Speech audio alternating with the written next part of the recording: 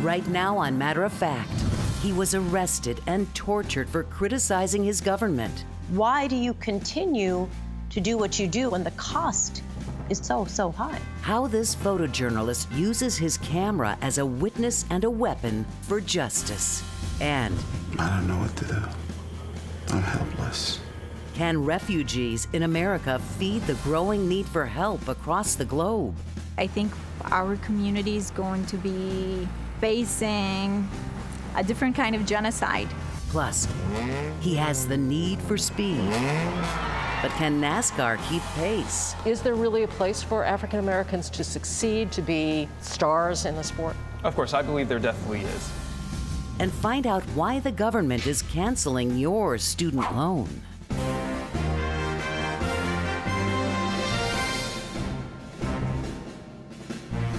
I'm Soledad O'Brien. Welcome to Matter of Fact. Long before COVID-19 swept the globe, immigrants and refugees living in the U.S. were a major lifeline for their families and the economies they left behind in underdeveloped, war-torn countries where poverty and starvation are commonplace. As a group, refugees send about $500 billion back home, and the pandemic still threatens that pipeline.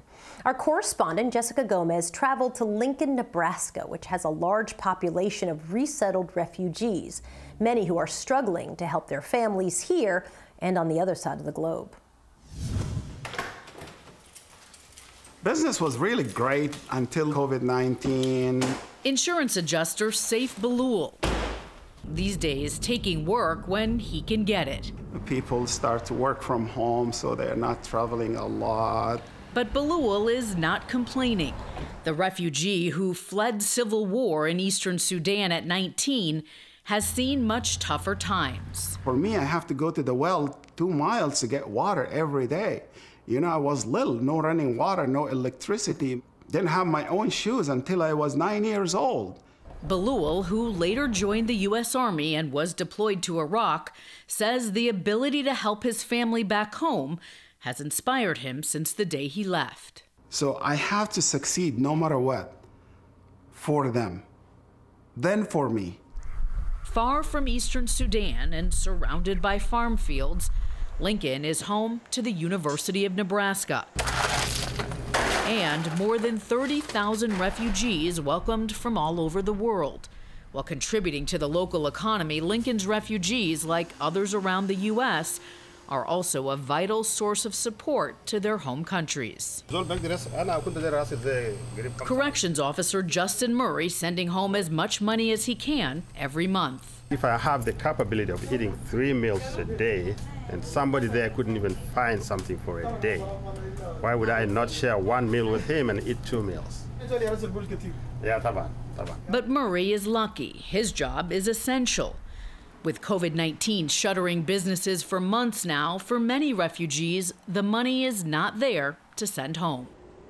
I can go from country to country to country to showcase how this situation we have right now is truly on the brink of catastrophe for countries who depend on outside support. Humanitarian organizations like the United Nations World Food Program sounding the alarm. COVID-19 is not only slowing down the critical flow of money into developing nations, the virus causing a breakdown in the food supply chain. With restricted trade, transportation, and closed borders, help is not getting where it needs to go fast enough. It's critical that we get the economies going again in a safe way, because the downstream impact literally means millions of people very well may die.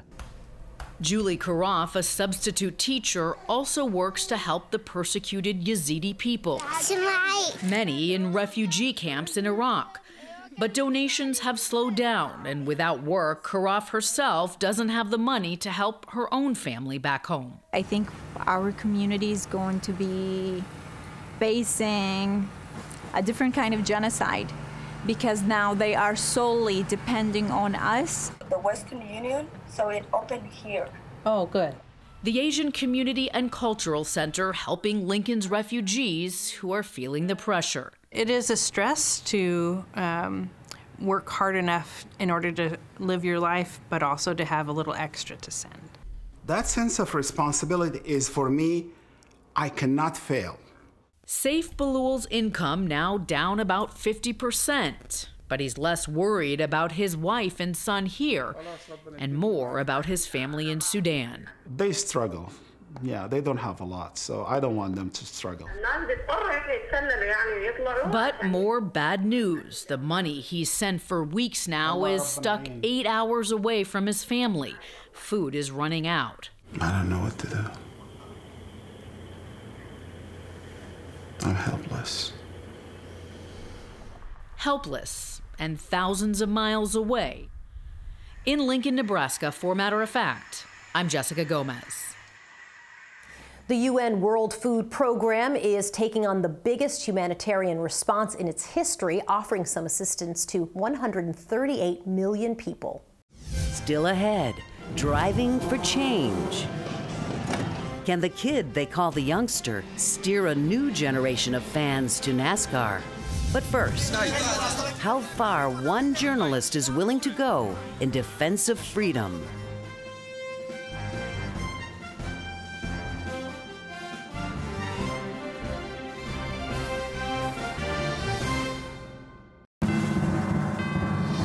Arts can be a powerful tool in protest and resistance. Music, writing, painting, photographs, all a channel for truth and free speech.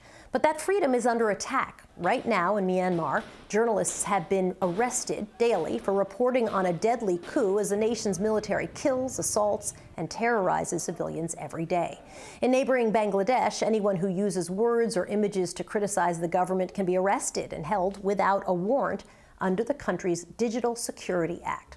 One well-known writer recently died in custody, and his case prompted violent clashes. But it's not stopping others from taking up the fight for freedom, like photographer and social activist Shahidul Alam, who has been imprisoned before for criticizing the Bangladeshi government.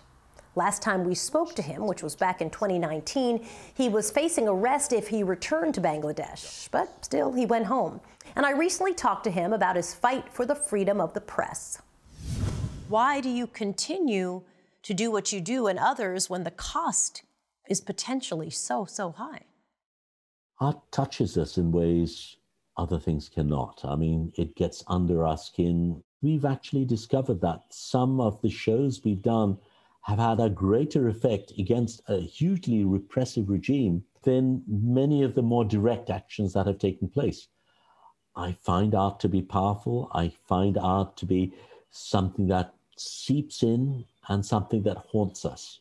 And that's what I want to do. I want to remind people of the insidious nature of these repressive regimes. The writer Mushtaq Ahmed, he was arrested under the Digital Security Act and he died not too long ago in custody. Talk to me a little bit about who he was and also how the country has used this law in order to punish any criticism coming from people. Mushtaq was a writer and an entrepreneur. This is a writer who expressed an opinion, a valid point of view, who has been imprisoned and been in jail for about 9 months, and eventually he died in jail. This is what's happening to this nation of mine, where convicted murderers get bail, yet writers who express dissent, people who love the country and want to engage in constructive criticism, are the ones who put in jail and sometimes die in jail.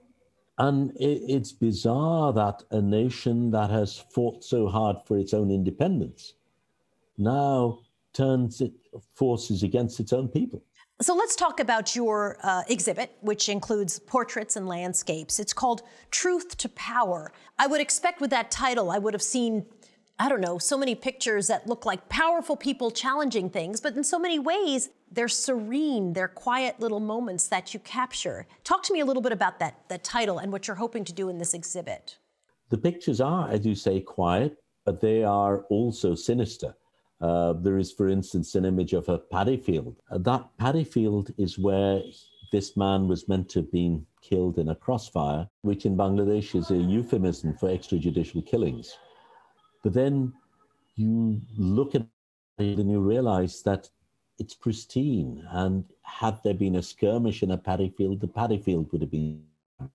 Then you discover that the The body had multiple bullet holes, but the shirt he was wearing had much less. And slowly the story begins to unravel. There is another aspect of the work which is about an indigenous woman called Puna Chakma, who was disappeared by the military on the 12th of June 1996. And the way I produced these images were using the straw mats that they used to sleep upon. In the last altercation she had with her abductor, it was about the fact that the military had burned their villages. So I used fire, using a laser device, to burn the straw images, to char her image onto that canvas. And I use that in two ways. One, to remind people that these are very simple people with very little material things that the state fears so much that they have to disappear them. But I also wanted to engage with the actual act of the disappearance. The exhibit is at the Asia Society in Houston. It's so nice to have an opportunity to catch up with you since our last discussion, and I appreciate you talking to me. Thank you for having me. Next, he's in the driver's seat now.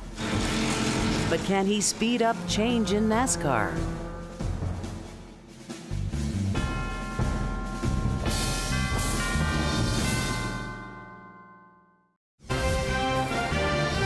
Bubba Wallace ignited a culture shift in NASCAR when he pushed the sport to rethink its ties to the Confederate flag. It banned the flag amid nationwide protests against racial discrimination and police brutality. While Wallace won the support of many fellow drivers, not all of the sports fans went along. And recently, when Bill Lester made his return to the sport, he was apparently booed. It's something Lester said happened often as one of the few black drivers in the sport. Raising this question, can NASCAR keep up with social change? Our special correspondent Joey Chen has our report. On the Speedway, someone tagged him the youngster. And though he's now in his 8th season with plenty of podium finishes, the nickname stuck. I'm Blake Lothian. I'm a NASCAR Drive for Diversity driver with Rev Racing. I drive the number 16 car for AK Performance. Lothian is helping to set the pace in NASCAR's Drive for Diversity campaign, a decade-long effort that so far produced only the second top-tier racer in NASCAR's 72-year history, Bubba Wallace. In a sport that just this summer banned displays of the Confederate flag, with a fan base that's nearly 80% white, drivers like Lothian could be key to steering new fans to NASCAR. Is there really a place for African Americans to succeed, to be stars in the sport? Of course, I believe there definitely is. I mean, the statistics don't look amazing, but I say there definitely is always an opportunity. The road to NASCAR's premier Cup Series is a long one. Like many of his peers, Lothian started out with go-karts. By 10, he'd reached the first rungs of junior racing. Now barely 18, he's driving toward a future as a pro. This is your baby. Oh, yeah. This season, Lothian's driving a Legends car at the high end of the semi-pro ranks. She's brought me to 1 top 3 so far, 2 top 5s. Though the AK Garage starts drivers as young as 8. A former racer himself, Kendall Sellers warns young drivers that the odds are nearly always against them. When you're racing, you're one person against 25, so your percentages are way down. So it's the most unrewarding sport out there to this date, in my opinion. The challenges don't end there. Car racing is, obviously, dangerous. 70 miles an hour, he came in your door. Right here. The graveyard sits in tall weeds behind the garage, covering the remains of the car Lothian was driving at the Anderson Motor Speedway last year. I honestly thought I'd die when I got hit. It was so scary, just being stuck there. Like, there was nothing I could do. I just had my arms up like this, just preparing for the hit, because I saw the guy coming right at me.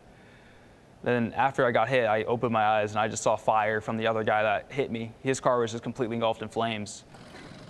Families must steel their nerves and open their wallets for an expensive journey. A training go-kart at Lothian's level can run several $1,000s. Even with a sponsored car, young drivers can run up gear, travel, and repair tabs into 6 figures. Come on. But the biggest barrier to launching a young driver may be getting in their heads. First of all, you have to convince the drivers that they're athletes.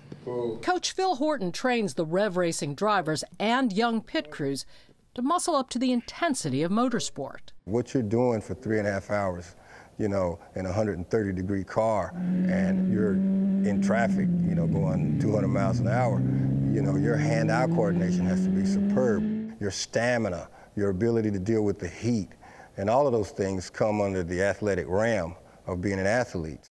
Horton says NASCAR's recent efforts to build inclusion have helped, but the stories of the first African-American racers, drivers like Charlie Wiggins, who defied discrimination on the track and off, should really inspire young drivers to push the limits. We try to ingrain in them that motorsports is in their blood and that they're not breaking into something that is not a part of them. Still, for Lothian and for NASCAR, making inroads with new fans will likely mean facing some hard bumps in the future. But both are focused on the road ahead. For Matter of Fact, I'm Joey Chen in Charlotte, North Carolina. Next, why this recycling idea won't fall flat. Plus, degrees of debt. Why some borrowers will get a clean slate on student loans. To stay up to date with our top stories, sign up for our newsletter. You can subscribe at matteroffact.tv.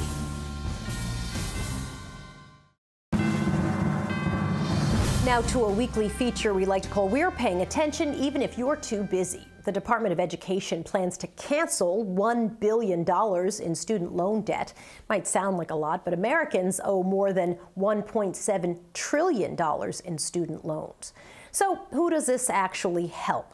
People defrauded by for-profit schools who took out federal loans. In 2016, the Obama administration announced a program to forgive those loans. The rule was supposed to take effect July 2017, but by then President Donald Trump was in office and his education secretary, Betsy DeVos, repeatedly pushed back the repayments and rejected about 99% of applications for loan forgiveness. Well, now the new Secretary of Education, Miguel Cardona, announced the cancellation of $1 billion in loans, which helps an estimated 72,000 borrowers. Students will also be reimbursed for any payments made on the loans, become eligible for federal student loans again, and have negative ratings removed from their credit. The department will also reevaluate claims that were denied. Next, from a seat to your feet, this shop's rolling out a new beginning for old tires to help save the environment.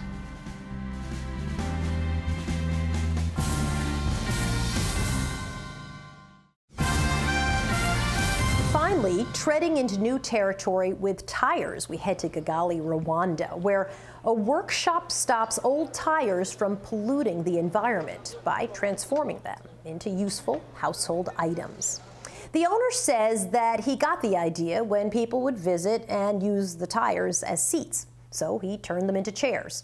And then shoes. The workshop makes about 15 lounge sets a week. They sell between $150 to $200 US. The shoes cost between $1 and $6.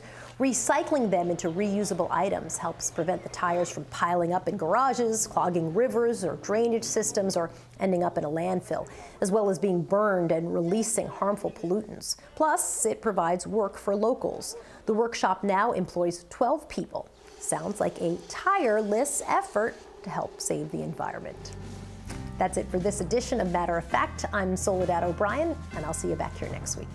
If you missed our top stories about how a refugee community in America is fighting the global hunger crisis, our interview with a photojournalist using his camera as a weapon for justice, or if you want to see how Blake Lothian is driving change in NASCAR, just go to matteroffact.tv. And listen to Matter of Fact with Soledad O'Brien on Apple Podcasts, Spotify, or your favorite podcast provider. Watch us during the week on FYI and Pluto.